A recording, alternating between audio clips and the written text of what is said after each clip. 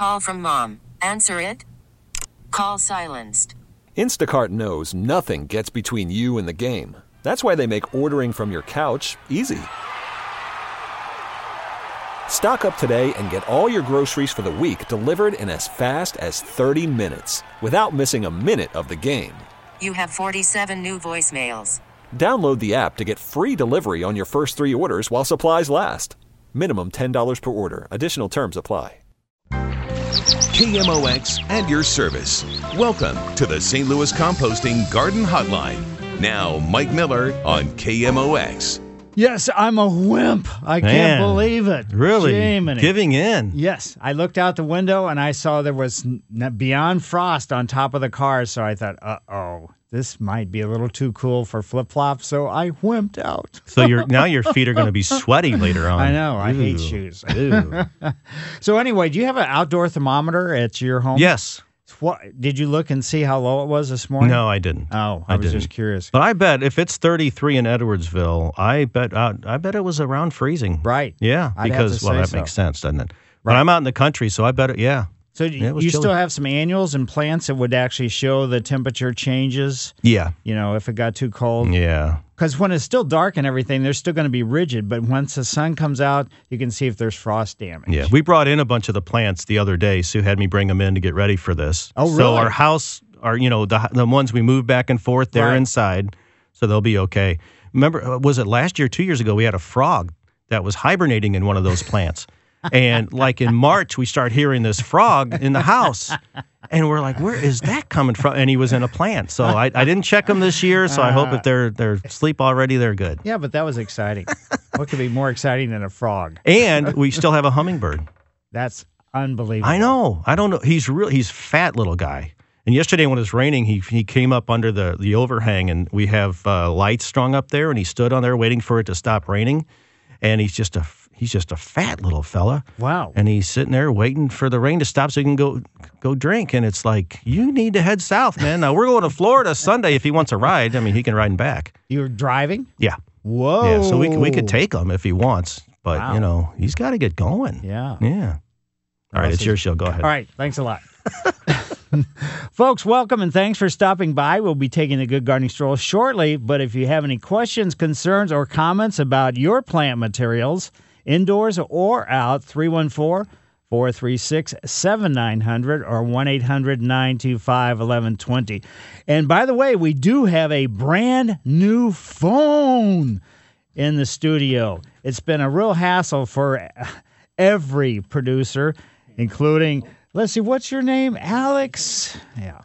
Anyway, when you call, all he'll need is your name and where you're calling from. He doesn't need to know what you're calling about or anything else.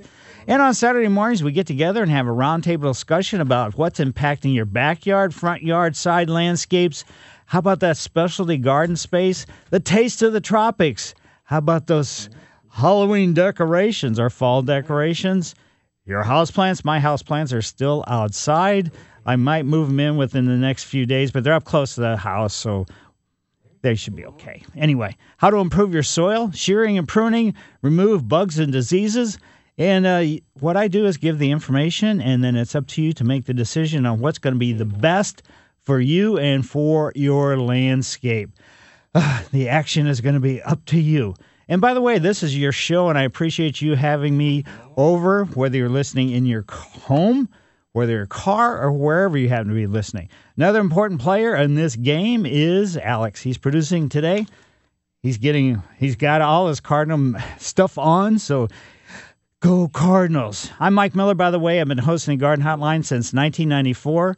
I come to your home, and I can do landscape consultations, which I call walk and talks. If you'd like to schedule one, you can go to my website, MikeMillerDesigns.com, and that's where my phone number and email address is, where I can be reached. Also, the Good Gardening Stroll page in my website is my monthly updates, which I do every month. Wow, what a coincidence. But anyway, I've written 5 gardening books. 2 are currently available at various locations. And today's Good Gardening Stroll is brought to you by St. Louis Composting, 636-861-3344. The eastern sky, the sunrise, the clouds actually look black. It almost looked like there was smoke. that angle or something, I don't know exactly what made him look like that. But anyway, the air was really cool. And I guess I'm glad that I did wear shoes and socks. But anyway, I pulled up, and the upright ginkgos, they're not really showing all that much color yet, but I'll bet they will start showing it real soon.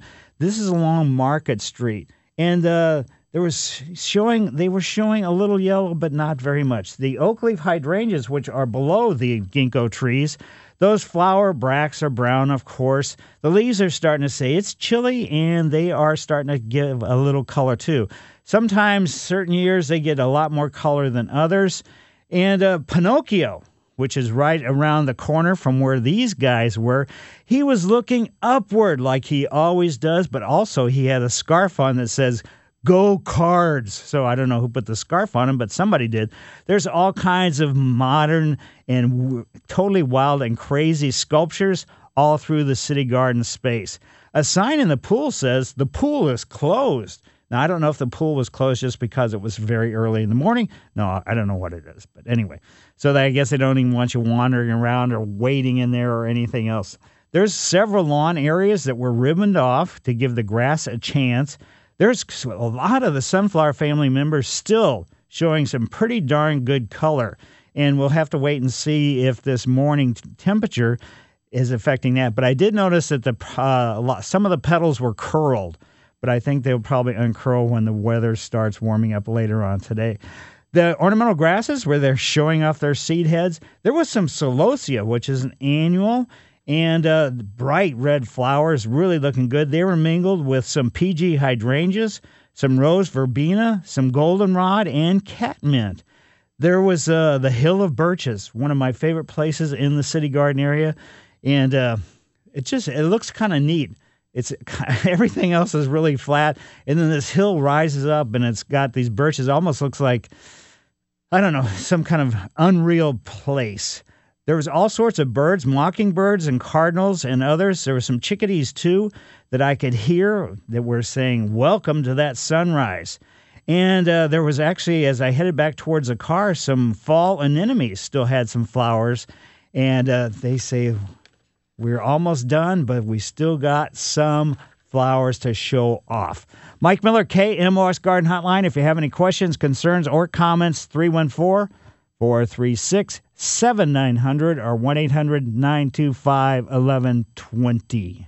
Once again, Mike Miller on KMOX. Yes, and that bird sound is real. We've got the birds actually in studio. I bring them in every week in cages. So anyway, if you do have questions, 314-436-7900 or 1-800-925-1120. It was cold this morning, and I don't know if you were listening to myself and Brian Kelly before the show started, but as far as damage due to the cold, frost, whatever you want to call it, you're not going to, if your houseplants and everything else, so your tropicals, your annuals, you're not going to be able to see the damage until from this point forward, because the sun's up. If the sun strikes them, then you're going to see like the wilting or it's time to get those elephant ears dug up and stored for the wintertime or whatever it happens to be. Anyway, let's go over to Phyllis's yard. And hi, Phyllis, how are you? Hi, Mike. I've got hackberry trees, a couple of them, and they are really wonderful trees. However, one of them at the base, there's mushrooms attached to the base and around the bottom. Is this problematic? No. Do I have to worry? No.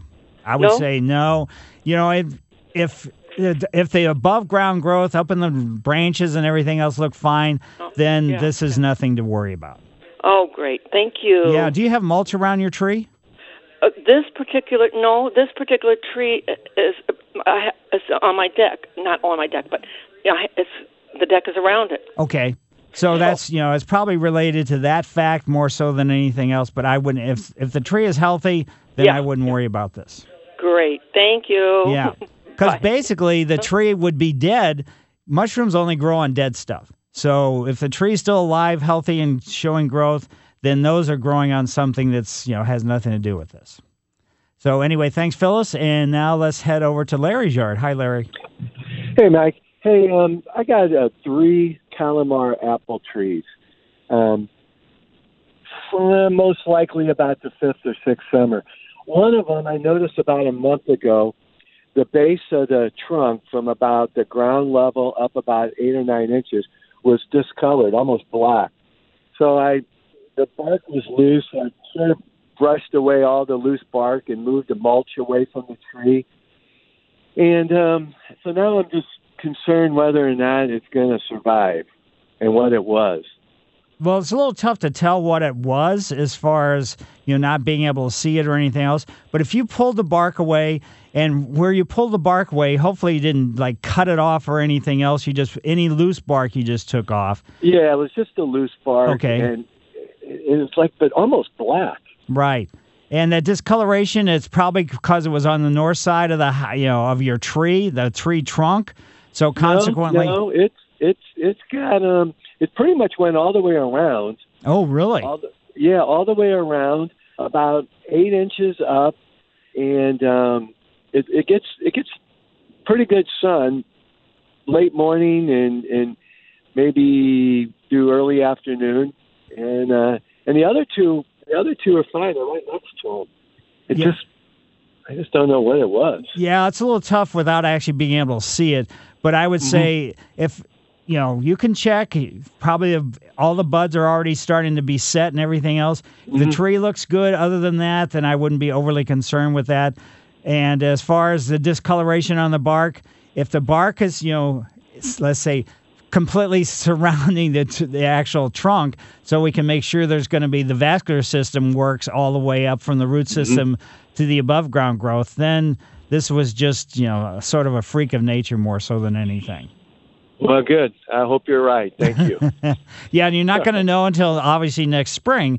But, in midwinter, what you can do, let's say sometime in early February, just go out and cut a branch, like about a 7 or 8 inch section of the branch, bring it inside, put it in a glass of warm water, and just watch and see if the buds, they're not going to open entirely, but if they start to open at all, that says they're still viable to a certain point. That doesn't mean they're going to be fully functional, but at least it lets you know that the tree isn't dead. Oh, okay, good. I'll mark it down to do that in February. All right. Thanks, Mike. Certainly. Let's go to Marie's yard. Hi, Marie. Oh, hello? Hi. Yeah, hi. I have a question about 2 native plants that I purchased last weekend. One is copper iris, and the other is black cohosh. And my question is now, with this temperature change, should I plant them outside now, or should I overwinter them in the basement, like maybe under grow lights? Oh, no. Outside. Okay, it's not too late. No. The ground is still, the temperature, even though the air temperature was pretty cool this morning, the ground temperature is still warm. Well, that's what I was wondering. Yeah. Yeah, so, you got probably... we're going to have multiple days of temperatures like this morning before the ground actually gets cold, too cold where you're not going to get any root development at all. But native plant material can even take that many times. But right now you should be fine. And a way to check, too, if the ground is cold or cool or still pretty warm is just to take your shoes off or your flip-flops or sandals or whatever and step in some area where there isn't any lawn or anything and just see how that feels on the bottom of your foot. Mm-hmm. And what I understand, I've never had these two, is that the copper iris should maybe be in a sunnier location and the black cohosh in more shade. Does that sound? Yeah, I would say I wouldn't worry too much about it. Either way, I would, go ahead and put them wherever you want to right now and just watch them for a year or two because you can always dig them up and move them to a different location. But I would say put them someplace where you're going to be able to be conscious of them, you're going to see them, and you're actually going to enjoy them. Mm-hmm. Okay. All right. Well, that's all I had on my mind for today. All right. Thanks. Certainly. And let's head over to Keith's yard. Hi, Keith. Hey, good morning, Mike. How are you? Very good. 2 questions. One, am I too late to put sod down this season, or should I wait for the spring? If the garden centers still have the sod, you should be fine. And it's probably, and as I was just saying with the lady with planting the wildflowers, it's basically, the ground is still warm. And I'm assuming we're talking about, cool season lawns because the zoysia is no longer available, I'm sure.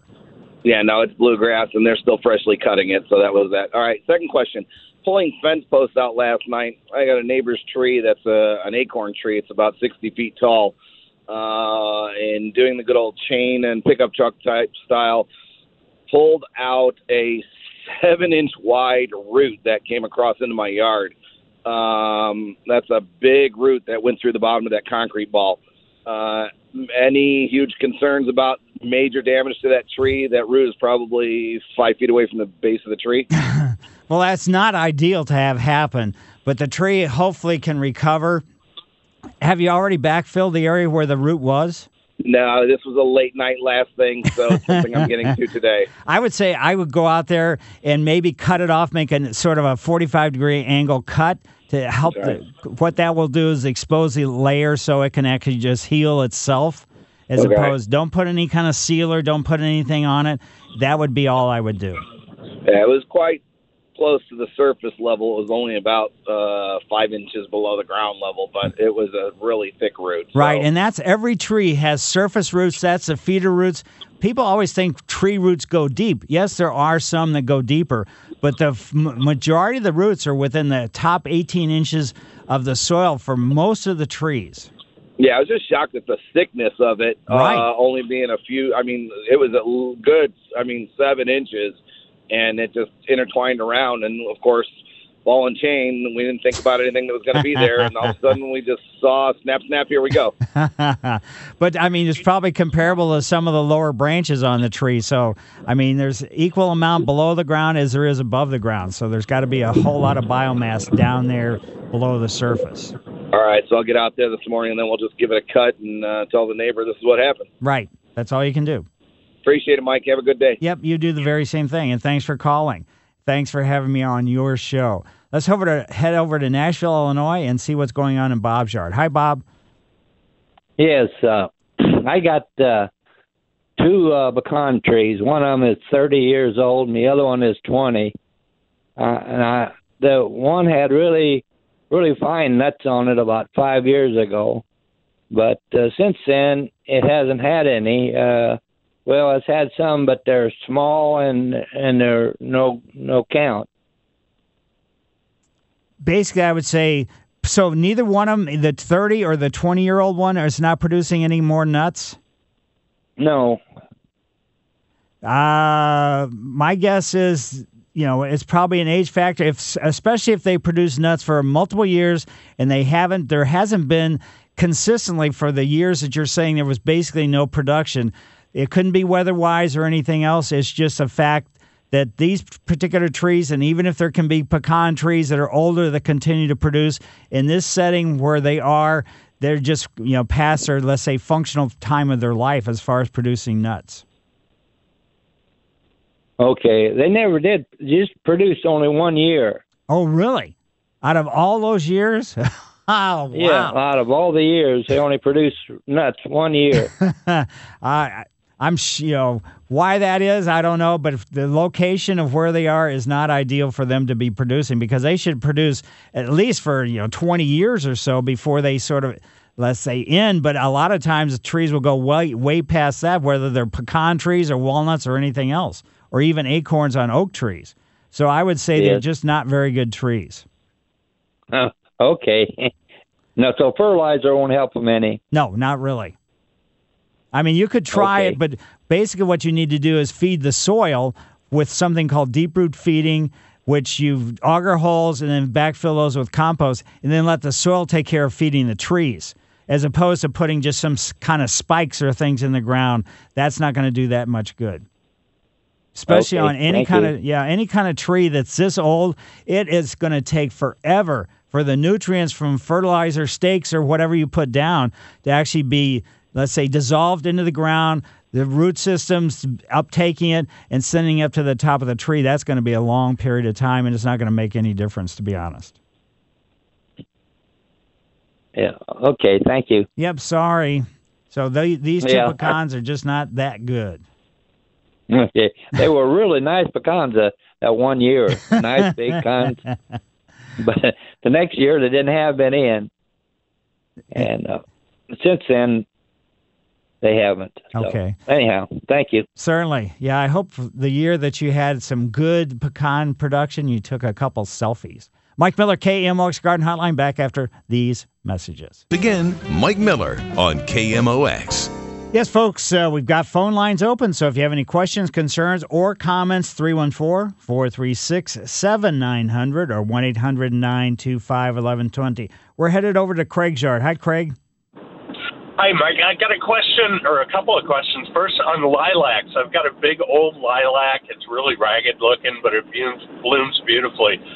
How do you prune those? Basically, the thing I'm sorry, with, go ahead. Yeah, thing with lilacs is to take, if you start to have any of the larger trunks coming up out of the ground, because they are colonizers, so there's going to be new growth coming up at the base, take out those all the way down to the ground. That's probably the best thing you can do as far as keeping everything, moving forward. But if they're still producing, flowers in the springtime, I would say don't bother pruning, and especially don't prune until right after they flower. You prune them, this time of year, you're basically cutting off all the flowers for next year. Okay, so after they bloom, how much can I take out at the base? Like a third, or? Well, you probably don't want to take off that much, but like I say, look in there and find, let's say, 3 of the largest trunks coming up out of the ground and cut those all the way down to the ground, basically, and just leave everything else that's smaller alone. Okay, also, go in the other direction. I've got Rose of Sharon. What kills that stuff? They're pretty tough. So, are you trying to kill them? Yeah, because they're really invasive. They're spreading pretty invasively, and I really need to get them under control. Yeah, so basically, if you want to get them totally out of there, is dig them up and get rid of them that way, or you can cut them down to about probably this time of year. I don't know if it's going to be all that effective because of temperature-wise and everything else. But cut them, at like 3 feet high at about a 45-degree angle, all the trunks, blah, blah, blah, and then just paint some wood killer, like a Roundup for killing woody plant material on that cut right after you make it. Okay. Thank you. Yeah, and it'll be a systemic, so it's may take a couple years to finally eradicate the entire thing, but that's why I'm saying cut them off at 3 feet, because the time after next time, you probably have to cut them at 2 feet, and then 1 foot maybe, and then finally that should get rid of the entire root system. All right, thank you. Yep, good luck with that. All right, thanks. Bye. Sure. And now let's go over to Kathy's yard. Hi, Kathy. Hi, Mike. I just love your show. I've got a decorative pot of coleus I've kept all summer, and can I bring that in, or do I just trash it? Is it worth it? Well, it's up to you. Coleus can grow as a houseplant fairly well. Are they in flower right now? They are. Once they start flowering, then they start losing their lower leaves, and they're probably not going to be all that attractive as a houseplant. But you could certainly just cut the flowers off, bring them in, bring them inside, or leave them outside, because the temperature is not going to get cold again if they didn't get damaged by the temperatures last night. And then get them ready, check them out. They're usually pretty much disease and insect-free both, but then just get them ready to come inside. Okay, I'll winter them over then. All right. Yeah, they're actually pretty good, and you can take cuttings off of them in the early spring, and actually have some more plants. So the thing is not to cut them down like 6 inches where the soil is. No, definitely leave them alone. Okay. Okay, I'll do that. And even if they say they can take let's say a shady part shade or whatever kind of location, put them as in front of the brightest window you possibly can. Yeah, I've had it in bright sun most of the summer. I had a tree that failed, so it did real well. All right, great. Sounds perfect. Thank you so much. Certainly, my pleasure. Bye-bye. And now let's head over to Dave's yard. Hi, Dave. Yeah, hi. Yeah, go ahead. I got a couple questions. I've got a fern that we were going to bring inside. Will they keep living if you bring it in the house, or are they pretty much a one season and just throw it in the trash kind of thing? Are you talking about a tropical fern, so like a Boston fern or something like that, or a rabbit's foot fern? Yeah, just something you'd see at they sell like a Walmart or the grocery store out front, just the common fern. Yeah, I mean, they can come inside and do well, but they need light, and just realize that you almost have to rotate them on I don't want to say daily basis, but every couple days, and they're going to lose a lot of, let's say, the leaflets on the fronds. So they're not really all that great as far as houseplants go. Okay. Secondly, I had a hibiscus that I bought a couple years ago, and we stored it in over the wintertime, we put it in somebody's like sunroom or something like that. Mm-hmm. And this spring, there was two of them actually produced anything. Like they died almost. But I kept them around because I kind of liked the way they look, because they're like the braided trunk type, right. you know? Uh-huh. But all of a sudden, now I'm getting some greenery growing out of the bottom of one of them, almost like it's coming back to life. I don't know what that means. I'd hate to throw it away if it's got a chance, but I don't know what that means. Well, it means the root system is still viable, so it produced some new growth that got pushed up, and that's what you're seeing. But the twisted trunks, that's actually 3 different trunks that were just wove together. So anything that grows is just going to be a straight trunk. A regular hibiscus trunk is not going to have any kind of weave or anything like that to it. So you just say should I get rid of it? Yeah, it's up to you, but personally, I would say yes. And then you say it's time for the elephant ears to come in. You can wait until the frost gets them. I'm starting to migrate mine towards the garage. What I do is I take them into the garage, I pull them out of the pots and everything, or the ones that I have in the ground, I dig them up and just take them in the garage to let all the soil and everything, potting mix dry, shake all that off, and then I basically then bring the actual tubers or roots of the elephant ears inside. I've just put them in cardboard boxes. Okay. But I can leave them out and let the frost get them, then I can dig them up afterwards? Oh, absolutely. Okay. Very good. Yeah, that's not a problem at all. All right. That's all. Yeah, good luck with that. And 314-436-7900 or 1-800-925-1120 if you do have any questions or concerns. Also, start taking a look because the cool season annuals are really I saw some henbit in a couple different yards this past week. And henbit is kind of in the mint family, square stem and everything else, but it is an annual. So it's what you have to do to get rid of it. It's way too late. I mean, you can kill it with an herbicide, maybe, because the temperature is still fairly warm, but the effectiveness of the herbicides start going down pretty quickly as the temperatures drop. I've been spraying. We've got some cracks in the road and the seam between the sidewalk or the curb and the road where some weed seeds actually germinate. So I've been using Roundup on those spots, and it's still pretty effective, so it's working pretty good. But as the temperatures continue to drop, its effectiveness is going to be less and less and less. Also, you're going to see chickweed, you're going to see annual bluegrass, as well as other ones. Those are the annual weeds that you would have had to kill basically as the seeds germinated, and you would have had to put a pre-emergent down in mid to late August. So it's really kind of almost too late to do that. So Mike Miller, KMOX Garden Hotline. We'll be back after these messages.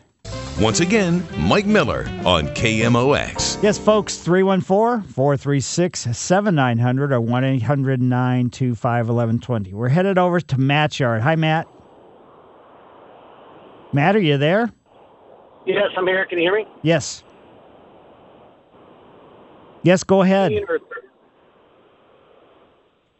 Mike, you there? Yes. Go ahead. All right. I've got a Crimson Queen.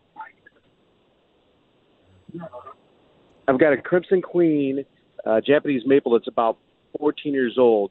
When's the best time to prune that? Basically, the maples they prefer to be pruned during the summertime, though you can certainly do it in the wintertime if you like. But I wouldn't do any kind of pruning going into wintertime. I'd wait until, let's say, the worst of the winter's over. So sometime after Valentine's Day and before the new growth begins, that's when I would do the pruning, if you can't do it during the summer. All right. And is there a rule, like how much you can take back? It's about a waist-high one right now. I just don't want to take too much off and really hurt it. Yeah, basically the height on those things are set. So they're never going to get any taller. They're only going to get wider. Okay. And so you're not going to be able, you don't want to cut it. So, if you start cutting the top branches off, then it's going to look very, very strange. So what you do is just go to the end of the branches and cut them that along there. And don't try to cut them, to control the height, because like I said, it's a grafted plant. Root system and the trunk and the top are 3 different plants that are glued together. and it's the height is set when you buy it. It's not going to get any or very little taller, except the kind of the branches are just willowing out. May give a little more height, but it's pretty set as what you see right All right, now. good deal. Thank you so much. I appreciate it. Yep, and you really don't have to prune them at all. That's a nice thing. And hopefully you put it in a spot where it can get as wide as it wants to. Let's go over to Paul's yard now. Hi, Paul. Good morning. Good morning. I have a question. I have a very, very large old oak tree next to the house, and this year it seemed to produce probably twice as much acorns late summer and into fall that are dropping. Is that a good sign of the health, or is that a sign that the tree may be getting too old? No, it's probably fine. A lot of trees will fluctuate, whether they're, let's say nut trees, whether they're walnuts, whether they're acorn trees, whatever it happens to be. Sometimes, kind of on a sequential type thing where there's going to be 1 year where it's more productive than the other years before and afterwards. So I would say this wouldn't be a concern as long as the branching, as long as the leaves are healthy, as long as you've got the right amount of all that kind of stuff, then it's probably fine.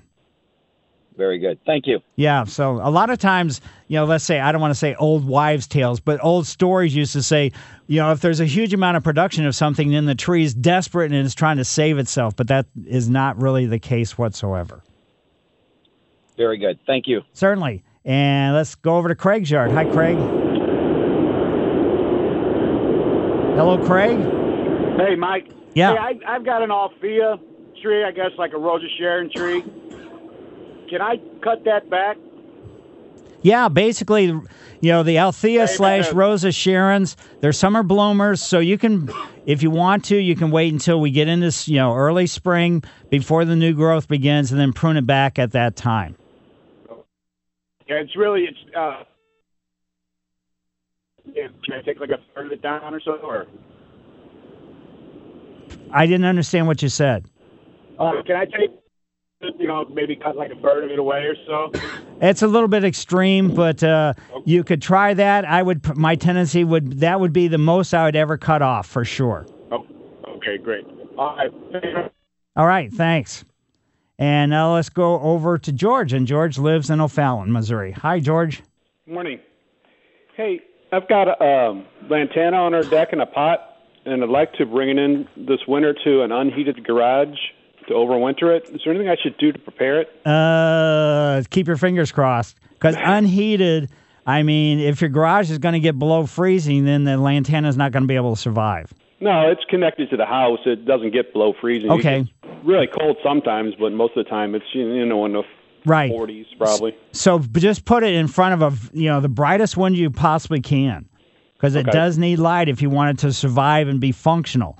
If you put it, just set it someplace in the dark, it's just going to basically lose all its leaves, and probably when that happens means the root system is going to, let's say, degrade, and it's going to be dead.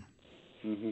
Well, we've got one window in our garage, like a door window, but I think it might get a lot of sun. But should I cut it back? I probably wouldn't. I'd just go ahead and leave it alone. You can always go out and cut it if there's sort of the end of the branches start losing all the leaves. You can cut those off, but to be honest with you, I would just leave it alone, and then when you bring it out next year, see what happens, and then cut off anything that doesn't produce any new foliage next year if it makes it through the winter time. Sounds good. All right. Thanks, Mike. All right. Allison lives in Farmington. Hi, Allison. Hi, how are you? Good. I heard you talking about cannas a while ago. Is it time to cut them back, and how much do we cut them back? They were transplanted from another place, and they're doing wonderfully. Basically, you can take a chance, and we found over the years, if they're close to buildings and things like that, you can just cut them off and put like 4 inches or so of mulch over the top of them, and then keep your fingers crossed that the ground won't freeze to the point that will kill them. Or you can cut them now if you want to and dig them up and bring them and store them like in your basement or something like that. Shake all the soil off of them or whatever it happens to be that they're growing at. So you got two different options. You can take a chance on leaving them in the ground and see if they're going to be able to survive the winter and come back next year, or you can cut them if you want to. You don't have to do it yet, but you can wait until the frost actually kills the foliage. I don't know in Farmington if it's been cold enough for frost to hard frost last night. Yeah, but have you looked at them today? No, I have not looked at those yet today. Okay. Because if the foliage, when it's frost damaged, they're going to be really wilty looking. So then definitely cut them off. If they don't look really wilty, then just leave them alone if you want to. Or you can cut them off and, like I said, just mulch over the top of them to leave them in place, or dig them up, shake all the soil off of them, and store them, in cardboard boxes in your basement. Okay. Then my last question is, I have a forsythia bush, and it's looking really ragged. Can I prune it now, or do I need to wait for spring? If you prune it now, you're not going to have any flowers next spring at all. Okay. So anything that blooms in the springtime, you should prune them right after they finish flowering. So whether it's a spirea, whether it's a lilac, whether it's a forsythia, whether it's a witch hazel or anything else. Because if you prune them in the fall, you're cutting off the potential flowers for next spring. Okay. Thank you very much. Certainly. And have a good day. You do the very same thing. Rick, if you could do it really quickly, that would be great. Hello, Rick? Hello, yes. If you could do it quick? Yes. I've got an elm tree, and it looks like it's got scabs on it, and it's producing sprouts on it, and it's on the trunk. I was wondering what I can do about that. When you say scabs, you mean what, are they like a bluish color? Well, no, it's actually the bark looks like it's barking out around it on the trunk. Looks like bumps. It's like an outgrowth. It's kind of tough to envision. But if it's just regular the expansion of the trunk, then the bark is going to look a little poppy. But but it's like round and it bulges out like sores. So that might be just trying to produce new branches. So if this tree is really important, I'd go ahead and have an arborist come out and take a look at it. I didn't know if I can cut that stuff off. No, I wouldn't fool around with doing that because you don't even know what it is. It's not something major, but if anything, I would just leave it alone. As long as, again, the above ground growth, if there's plenty of leaves, all the branches, look good, they don't, you don't have a bunch of major dead branching areas, I would say it's nothing like that. Yeah, just leave it alone. It's down so low that it interferes with mowing. Well, just put some mulch around, and then you won't have to mow that close to the trunk. Okay. I didn't know if there was something I can do, like cut that stuff out and maybe put some kind of a pruning solution over it. No, definitely don't do don't cut off anything, and definitely there's no sealers anymore available. Mike Miller, KMOX Garden Hotline, back after the news. KMOX and your service. Welcome to the St. Louis Composting Garden Hotline. Now, Mike Miller on KMOX. Yes, folks, welcome to the Garden Hotline Tip of the Trowel Hour. I'll be giving the tip of the trowel shortly, but right now you can call 314-436-7900 or 1-800-925-1120 with ideas, questions, comments, or concerns. I'll let you go, Mr. Kelly, because I know you got a lot of stuff to do. Well, because I took up so much time last time, I figured that. You aren't kidding. Jiminy Christmas. Beep, beep, beep, beep, beep, beep. Beep, beep, beep. Again, 314-436-7900 or 1-800-925-1120. By the way, thanks for having me on your show. We can discuss plant selection, caring for, the ups and downs related to your annuals. If your annuals still look good, just keep watering them. Maybe one more fertilizing. Maybe you can just skip it. Your bulbs, your summer bulbs, so in other words, your cannas, your caladiums, your elephant ears, things like that. Get ready to start, let's say, pulling them up and storing them inside for the wintertime if you choose to do that. And also your spring flowering bulbs, your daffodils, your tulips, your crocus, your grape hyacinths, and things like that. This is a time of year where you can start getting the ground ready and get them planted. Your edibles, your cool season vegetables, your ground covers, When the leaves start falling, let's say you have an evergreen ground cover circumstance, you cannot really rake evergreen ground covers like ivies or periwinkle or things along that line because you really just tear those up horribly. So you need to set your mower high and just run over the top of them to chop any kind of leaves that have fallen. How about your lawn? Your cool season lawns, they should really be looking good. You still have the opportunity to do some winterizing fertilizer on those this month, next month, and maybe even in early December, depending upon how the weather does. Your roses, no more pruning on the roses. Let them go. Perennial-wise, things like peonies that have all kinds of, let's say, foliar diseases, which are not deadly, but they just don't look so good. When you cut those down, you can certainly do it now. You could have done it earlier, too. Just get that foliage out of there. So, in other words, you don't re-inoculate the soil. Probably is already re-inoculated, but try to minimize that. Your shrubs, as far as pruning, I saw some burning bushes, Euonymus elatus, the other day, and this one really looked pretty good. It was really starting to get some really bright red color to it. Your vines, your clematis and things along that line, I've got unbelievable, but moonflower vines that I grew for a couple years, and they keep coming back every year by self-seeding. The ones in the front of the house, unbelievable. I just let them go. In the past, I've kept them on the trellises and things like that, but I just let them go wild and crazy. So they got unbelievable. And the ones in the backyard were late coming up, but they look pretty darn good now. So let me share my thoughts, but please remember my answers, comments, and opinions is not the only garden path to take. Strictly offered for you to consider. Alex is doing the big board. He's across there. He's answering the phone and running the board both. Very complicated. So if you do have questions or concerns, just when you call in, just Alex, all he needs is your name and where you're calling from. That's it. So not what you're calling about.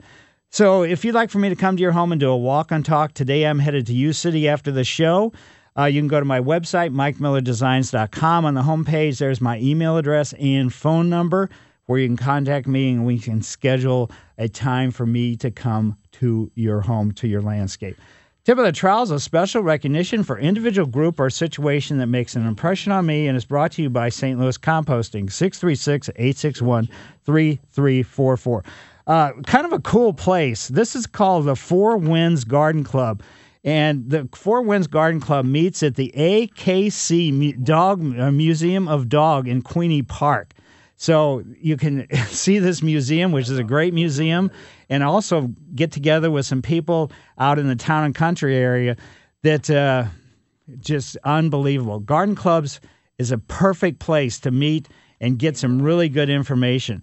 If you're interested, soon the orchids are really going to start exploding flower-wise. If you'd like to have some orchids in your home so you could have some flowers on the inside, the Greater St. Louis Orchid Society meets at the Botanical Garden the second Friday of each month. So you can go to mobot.org and find out the exact dates for, there's all kinds of plant societies that meet there. Also, the Greater St. Louis Daffodil Society, guess what? Just check out their website, stldaffodilclub.org, for information and details about that. So Plant Society is a perfect place to go to meet some people, and especially if you don't have a whole lot of information or knowledge, and even if you do, to share it with other people, nothing could be better than that. That's the neat thing about plant material just in general. So why don't we take a couple calls before we take a break? Let's go over to Rich's yard. Hi, Rich. Good morning, Mike. How you doing? Very good. Good. Love your show. I listen to it all the time. I got a couple of easy questions for you. We have a sunroom attached to our house, and I've got some planter boxes that I just had some green beans growing in this summer. But I'm looking for some kind of color over the winter. What can I put in there? Because it only gets down to maybe 50 degrees in there at the most. So it's bright and sunny? Yes, bright and sunny. I would say head to your favorite garden center that has tropical houseplants and just kind of wander around. My tendency would be to stay away from the croton, C-R-O-T-O-N. They have great colorful foliage, but inside they don't seem to do so well. But I mean, okay. There's bromeliads, there's all kinds of different things you can pick and choose from. You can even get something that probably your grandmother had called the snake plant, the Sansevieria. You can do that. Some people have had great luck growing gardenias inside, which have white flowers on them. But gardenias are a little tough, so I would just kind of pick and choose whatever kind of catches your eye. Well, that's great. We got options. That's wonderful. Right. My other question is, we've got some land near Herman, Missouri, and we've got a big patch. We cleared it out. It's probably a couple football fields big. And I've seen in the Missouri Conservationist buffalo grass, which is native to Missouri, and it only grows like maybe 6 inches or whatever, so you shouldn't have to cut it as much. Right. Should I put something down below that if I throw a bunch of that buffalo grass seed down? I mean, because I don't want the weeds to come up and all that, but it is the country, and I can't get out there every weekend like I'd like. Well, if you put, let's say you put something to prevent weed seeds from coming up, it's going to prevent the buffalo grass from coming up. I will tell you also, the buffalo grass is a warm season grass. So it's, in the wintertime, it kind of has a tendency to go brown dormant. Okay. Well, that's great. Good news. I appreciate your help. Love the show. Take care, Mike. Well, thanks for having me on your show. I greatly appreciate it. And also, if you want to, you got a big area like that, maybe do a combination of buffalo grass and clover, Dutch white clover. I like clover, especially in areas like that. It can get thick and dense enough, which actually can help with the weed control. Some people consider clover weeds, but that's a personal choice as much as anything. Let's head over to Alice's yard. Hi, Alice. Hi. Mike, just even an easier question. When should I want to plant azaleas and hydrangeas. Is it better to plant them now or in the spring? I've lost a bunch when I plant them now, but if the availability is going to be your problem more so than anything, a lot of the garden centers, some of the really good, larger year-round ones still may have some plant material that you're looking for. A lot of them will not have it, though, because they've either sold out or whatever it happens to be. But broadleaf evergreens like azaleas, I do not like to plant them in the fall going into wintertime because they don't get the root system well established enough. And if we get a cold snap really quick or any time during the wintertime, they could just be killed instantly. Okay. That's probably been my problem. Okay. I will wait till spring. Right. Thank you so much.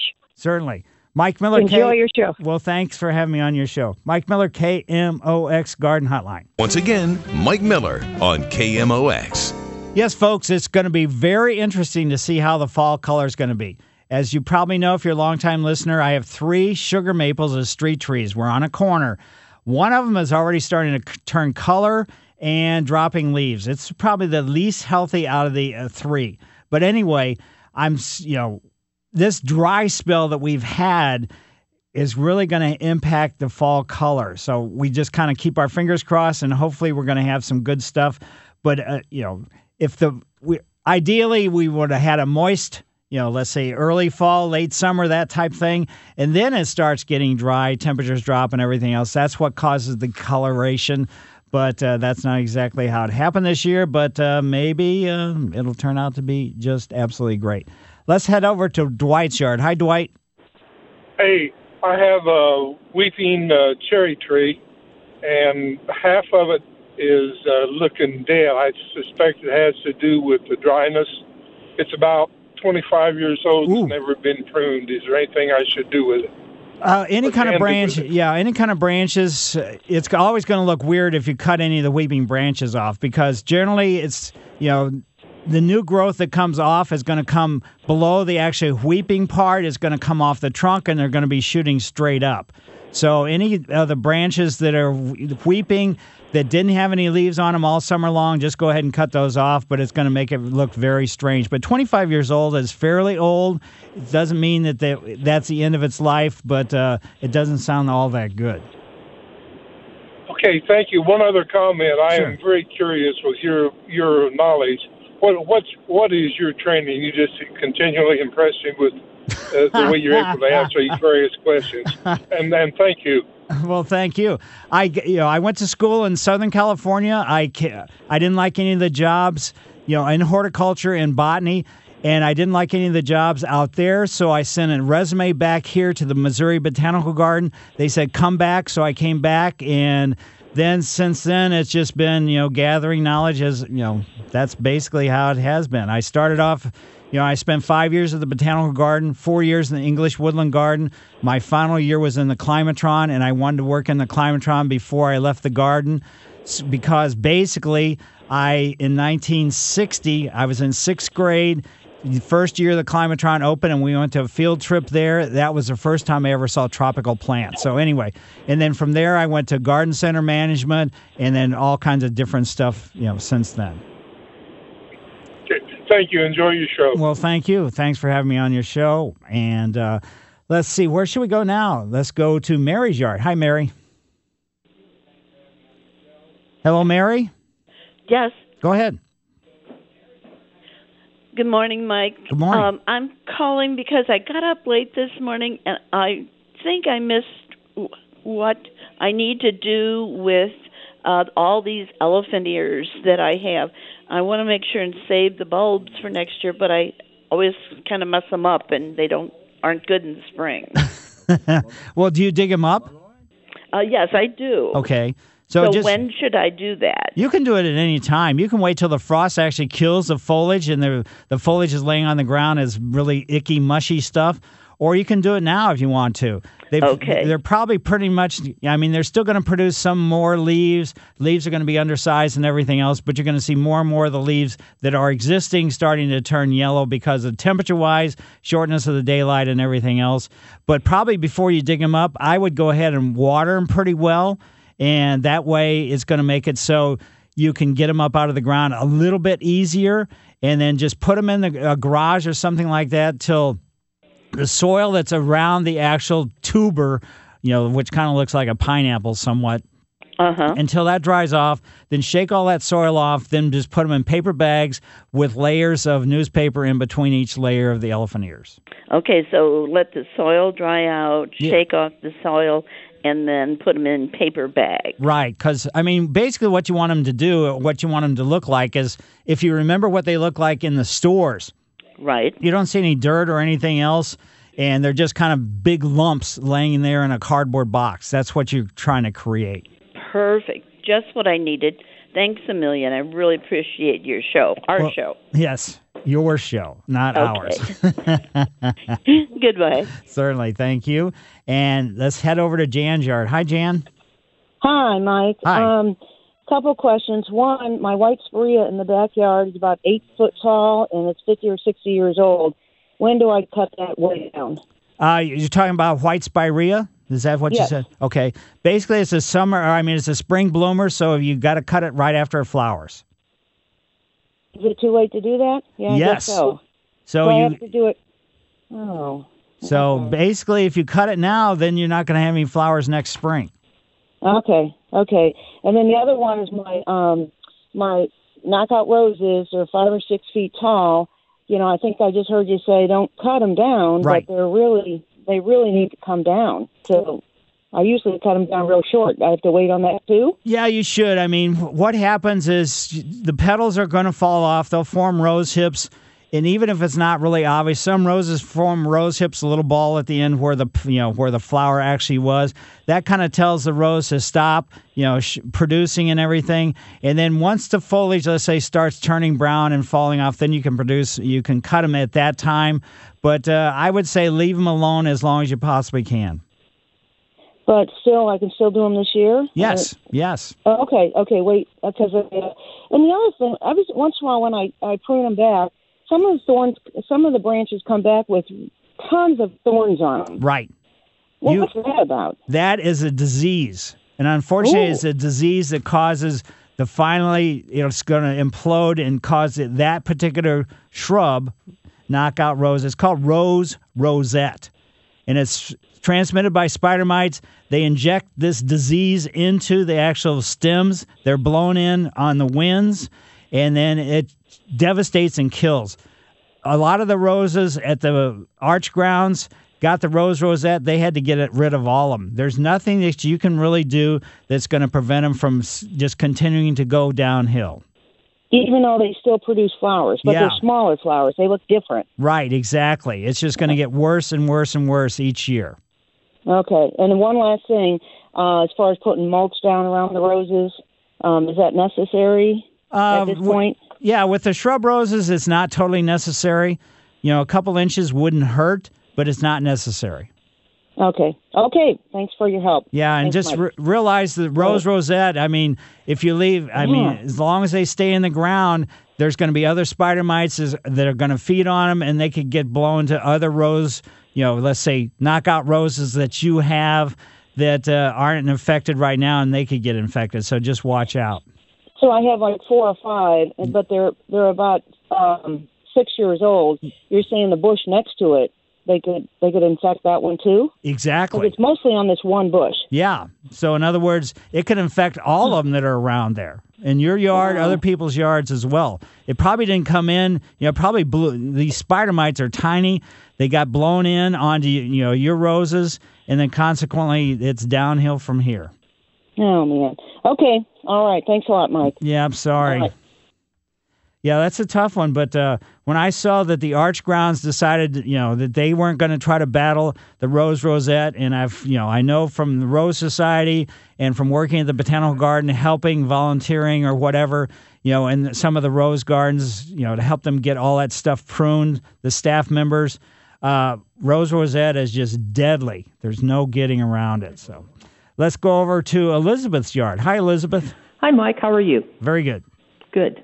I have a question about hydrangeas. I'm living back in the house that I grew up in, and there's a hydrangea bush beautifully shaped that's probably 40, 45 years old. And my mother always used to cut it back because she said that's what you were supposed to do. And so I continued to do that until about, I guess, maybe 6, 7 years ago, I heard on your program you said you should never prune back hydrangeas. For the last probably 5 years or so, I've maybe had 2, 3, 4 blossoms. And actually last year I thought, if this doesn't bloom greater, I'm going to just get rid of it. Because right. I've also heard you say age. Flowers like people have an age limit. Right. So this year I probably had 15 flowers that bloomed. But now I probably have 25 buds on the bush that I'm wondering, should I cut those off just to kind of let the bush kind of strengthen and not try and push out those blooms, or should I just leave them go and let the frost take care of them? Yeah, let the frost take care of them. Too often we're trying to alter things. Now, is this the PG hydrangea? Is this one that, like the snowball round one that blooms in the spring, or is this one that blooms in the summertime? Well, Mike, truthfully, it used to bloom, as I remember, in the spring. Right. But then it now seems like it blooms in midsummer. So I don't know. Probably we've altered it over the course of its life already. And truthfully, it came to my parents as a cutting from my aunt's mother. Great. So I couldn't really tell you specifically what kind it is. So is the flowers round or are they flat? The flowers are round. Okay, so... And a variety of colors. Oh, well, so I would say just leave it alone. Don't do anything. Let the foliage fall off in the wintertime and just, kind of keep your fingers crossed that maybe it's transitioned to something else, different wise as far as... It's not going to change variety, but the ability to flower. Okay. And then once the foliage falls off, can I still put a layer of, I usually put like in the peony beds, I've cut those back, and I heard you say just earlier that we could already do that. Right. So that's been taken care of, and I just put a layer of mulch compost combination from St. Louis Compost. And can I still, once those leaves are gone, just drop some mulch down in there too? Yeah, sure. That's not a problem. Okay. All right. Well, thank you very much. All right, I appreciate great. your information and your help. Well, thanks. Thanks for having me on your show. Mike Miller, KMOX Garden Hotline, back after these messages. Once again, Mike Miller on KMOX. Yes, folks, if you're still interested, you've got an opportunity for planting woody plant materials, evergreens and deciduous.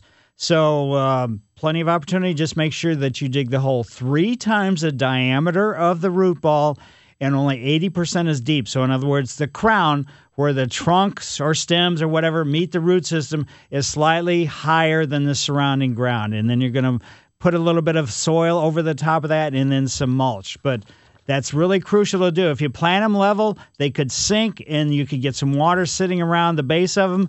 And except there are certain plants like red twig dogwood that can take wet soil. So there are a few things, but the majority of them do not like that.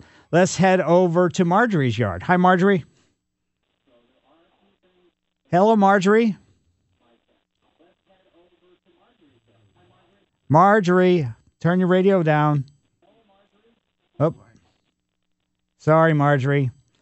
Let's go now to, let's say, Ed. Let's go over and see what's going on with Ed. Hi, Ed. Hi.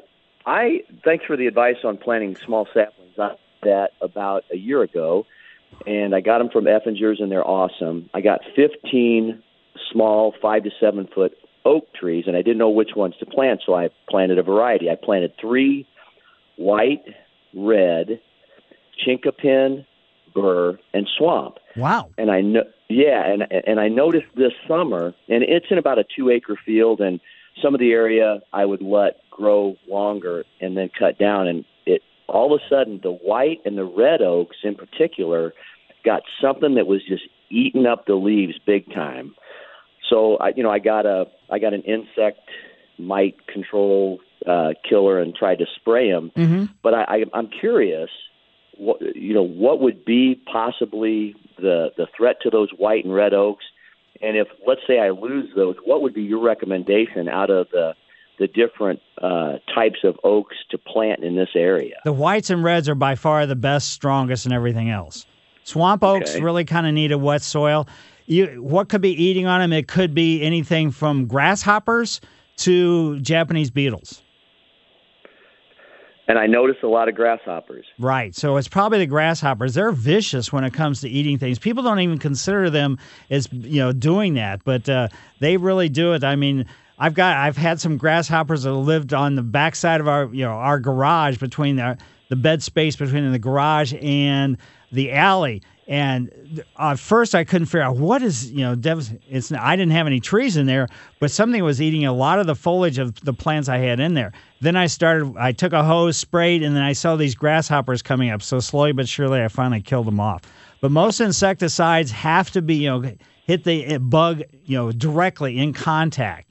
There are some systemic insecticides, but they're probably going to be somewhat ineffective, let's put it that way. Well, thank you so much. Certainly. So it is probably the grasshoppers. If I was taking a test, that's what I would put down. So, thank you. And now let's go over to Dan's yard. Hi, Dan. Hello, Dan. Hello. Good morning. Thanks for taking my call. Sure. I have 2 questions for you. Can I get an effective kill on dandelions anytime, or do they need to be in bloom? And my second question is, I'm wanting to build 3 short tier walls over a slight incline. What is the best way to do? Dig that out and chat them in first, or what? Yeah, you got to have some kind of rock base, and probably the bottom layer. I would almost say 2/3 of whatever you're using should be below ground, sitting on that rock, and then build up from that. And I forget what your first question was. Dandelions. Can I get an effective kill on them at any time, or do they need to be in bloom? Anytime. All you need to do is get the herbicide on, the weed be gone or whatever you're using, on the leaves. It doesn't matter if they're in flower or anything else. All right, very good. Thank you. Certainly, my pleasure. And now let's go from Dan's yard over to Scott's yard. Hi, Scott. How you doing, sir? Very Mr. good. Miller, how you doing this morning? Fine. How are you? Pretty good. I got a question. There's actually a couple questions. One is, I have these vines that I've used Roundup on the holly and the poison ivy, and that worked great. It worked great, and I got to pick it all out until the base root, which is a very thick root, which I had to cut with the Sawzall, Right. Down to the baseline. But the vines that grow through the fence and grow up your garage, I've used Roundup on that before and stuff like that, and there's nothing that will stop that. What do you recommend on that? And second, I've tried different things before without consulting somebody who actually majored horticulture and was a botanist and actually got called back, and who knows more than I do. So, I mean, I just wanted to counter the other man who said that you didn't. What are your credentials? Because everything you've said before that I've used on weeds and stuff has worked perfectly. And I was just wondering about the vines through the fence, those type of vines. Thank you, sir. Sure. Now, are these vines that are evergreen, or are these vines, basically herbaceous? These vines are basically the kind that just wrap around your fence and grow up the garage. And I don't really know the name of them or nothing like that. But, the weeds, the Roundup kills the weeds around there. Right. But the vines seem impervious. Probably what happens is these are some of the ones that are climbing actually on the side of your garage. If they're evergreen, that's euonymus. That's a tough one to kill. So if you can get in there and dig them out at the base in the ground, that's the best way to get rid of that stuff. And they stick to the garage. Yes. That's a type that you gotta remove that, and then you actually really. The way they are, you have to actually power wash the garage to get that residue off. Right. What that is that's part of their root system that they hold on with. So this is euonymus winter creeper, which was sold for a ground cover for decades. And then, what you're finding out is one of the things that happened. So digging it out is probably the best way to go about it. Okay, so just dig as far as you can to get that you whole probably root one ball shovel out. deep is about as much as deep as you need to go. Okay, thank you very much, sir. Certainly, my pleasure. Mike Miller, KMOX Garden Hotline, back after these messages. Once again, Mike Miller on KMOX.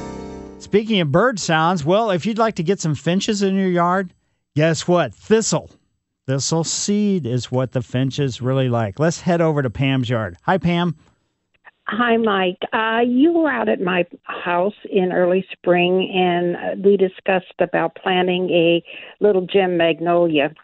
And since my yard had two big trees, you didn't think that the magnolia would do well planted, and suggested maybe I put it in a very large pot, which is what I did.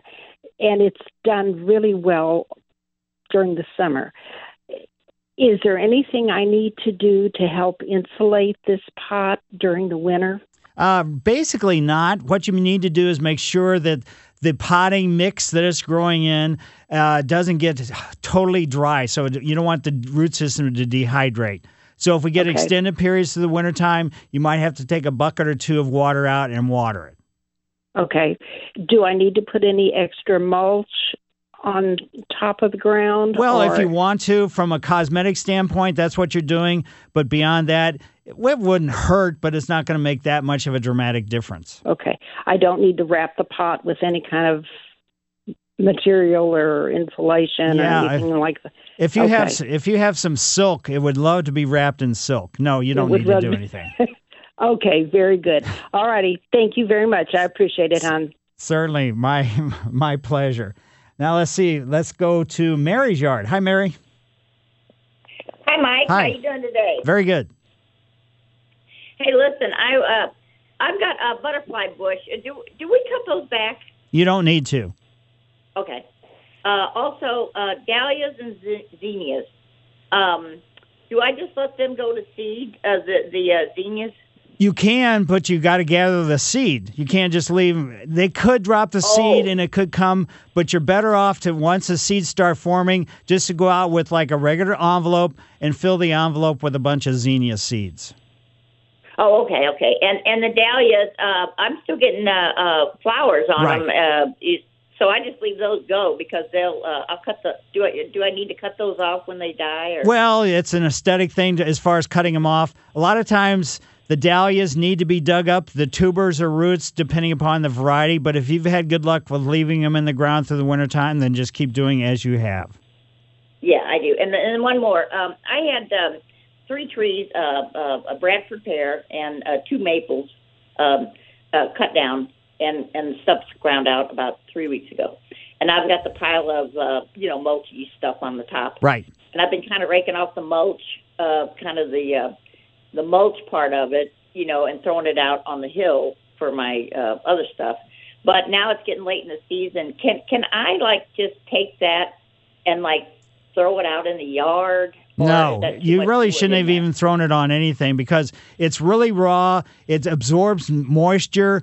As it breaks down, it could sort of like bind up nutrients. So that stuff should be put in a pile and turned into something functional after about a year. But just to throw it around is not going to be to anything's advantage. Okay, so I could just shovel it up then and go put it in a pile out in the woods and Right, exactly. and let Right. it kind of decompose. Yep. Okay, and then how much wood I need to keep on the top, or what would you suggest that I dig down? Because there'll be a hole. Do I dig all that out? No, you don't need to bother. It's going to be several years before you're going to be able to grow anything there anyway. So I would say put something there like a bird bath or a pot or something like that. Don't worry about anything trying to grow in that spot because nothing's going to grow there anyway for a couple years. Okay, and I have an oak tree that I cut down in the front yard before about 5 years ago, and that's all settled down and everything, and I put dirt in and everything. But I keep getting these big old clunky mushrooms Right, that are in because they're growing off the old dead root system. So that Still, will after all continue these until the root system totally implodes.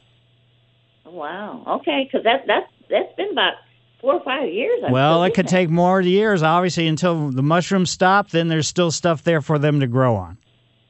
Okay, is that hurting anything? No, it isn't, Mary. Down So, there? yeah, yours should be fine. Everything should be fine. Let's see if we can get one more call in. Let's go to Chuck. Chuck, can you do it kind of quick? Hey, Chuck. Yeah, Mike. Yeah, she just took my thunder. I got 3 butterfly bushes, and you say you don't have to cut them back, or what if they get real big? What do I do? Well, basically, you can cut them. You don't have to. So what you can do is just wait till we come out of wintertime, prune them back to the point that you want to, and just let them go. Okay, doke. Thank you, sir. Yeah, because they flower in the summertime, so you can prune them. You can prune them now if you wanted to. You can prune them in the fall if fall, as I just said, or you can prune them in the springtime before the new growth begins. After the new growth begins, you shouldn't be doing any kind of pruning on them. So. Well, mine are still growing. Yeah, that's fine. That's great. So you don't have to prune. Beautiful. You can wait until we come out of wintertime, sometime around mid-March, and prune them at that time. Okie doke. Thanks, sir. Yep. And thanks to everybody for calling in. I greatly appreciate it. And other things that you need to be thinking about, your mower height. Even though your zoysia is probably starting to turn brown, you don't scalp it down to like 1 inch or something, because that just sets a horrible scenario for some weed seeds that you didn't even know existed in your landscape for them to start sprouting up. So that becomes really problematic. On your cool season lawns, your fescues and bluegrasses, you want to set your mower any place around 3 to 4 inches. So in other words, you want plenty of blade there. You don't want it to get any longer than that, because once it starts raining like it did yesterday, if the blades are too long, they're going to have a tendency to be wet. They're going to lay on top of each other. And then there are wintertime fungus problems. Those are generally not the deadly funguses, but what they are funguses that kind of weaken the lawn areas in various spots and goes from that standpoint. So 3 to 4 inches, probably right now, probably my tendency to be towards more of the 4. Then as the weather gets cooler, there's less and less growth of your cool season lawns, your fescues and bluegrasses. Then cut them a little bit shorter, but don't scalp your lawns. That is the worst thing you can possibly do. You still have the opportunity, the option to do some winterizing fertilizer on your cool season lawns. No fertilizer whatsoever, no core aeration on your zoysias. You can still do some core aeration on your cool season lawns if you like. You don't have to. So thanks to everybody for calling in. Thanks for having me on your show. I greatly appreciate it. Mike Miller, KMOX Garden Hotline. See you next week. This episode is brought to you by Progressive Insurance. Whether you love true crime or comedy, celebrity interviews or news, you call the shots on what's in your podcast queue. And guess what? Now you can call them on your auto insurance too, with the Name Your Price tool from Progressive. It works just the way it sounds. You tell Progressive how much you want to pay for car insurance, and they'll show you coverage options that fit your budget. Get your quote today at Progressive.com to join the over 28 million drivers who trust Progressive. Progressive Casualty Insurance Company and Affiliates. Price and coverage match limited by state law.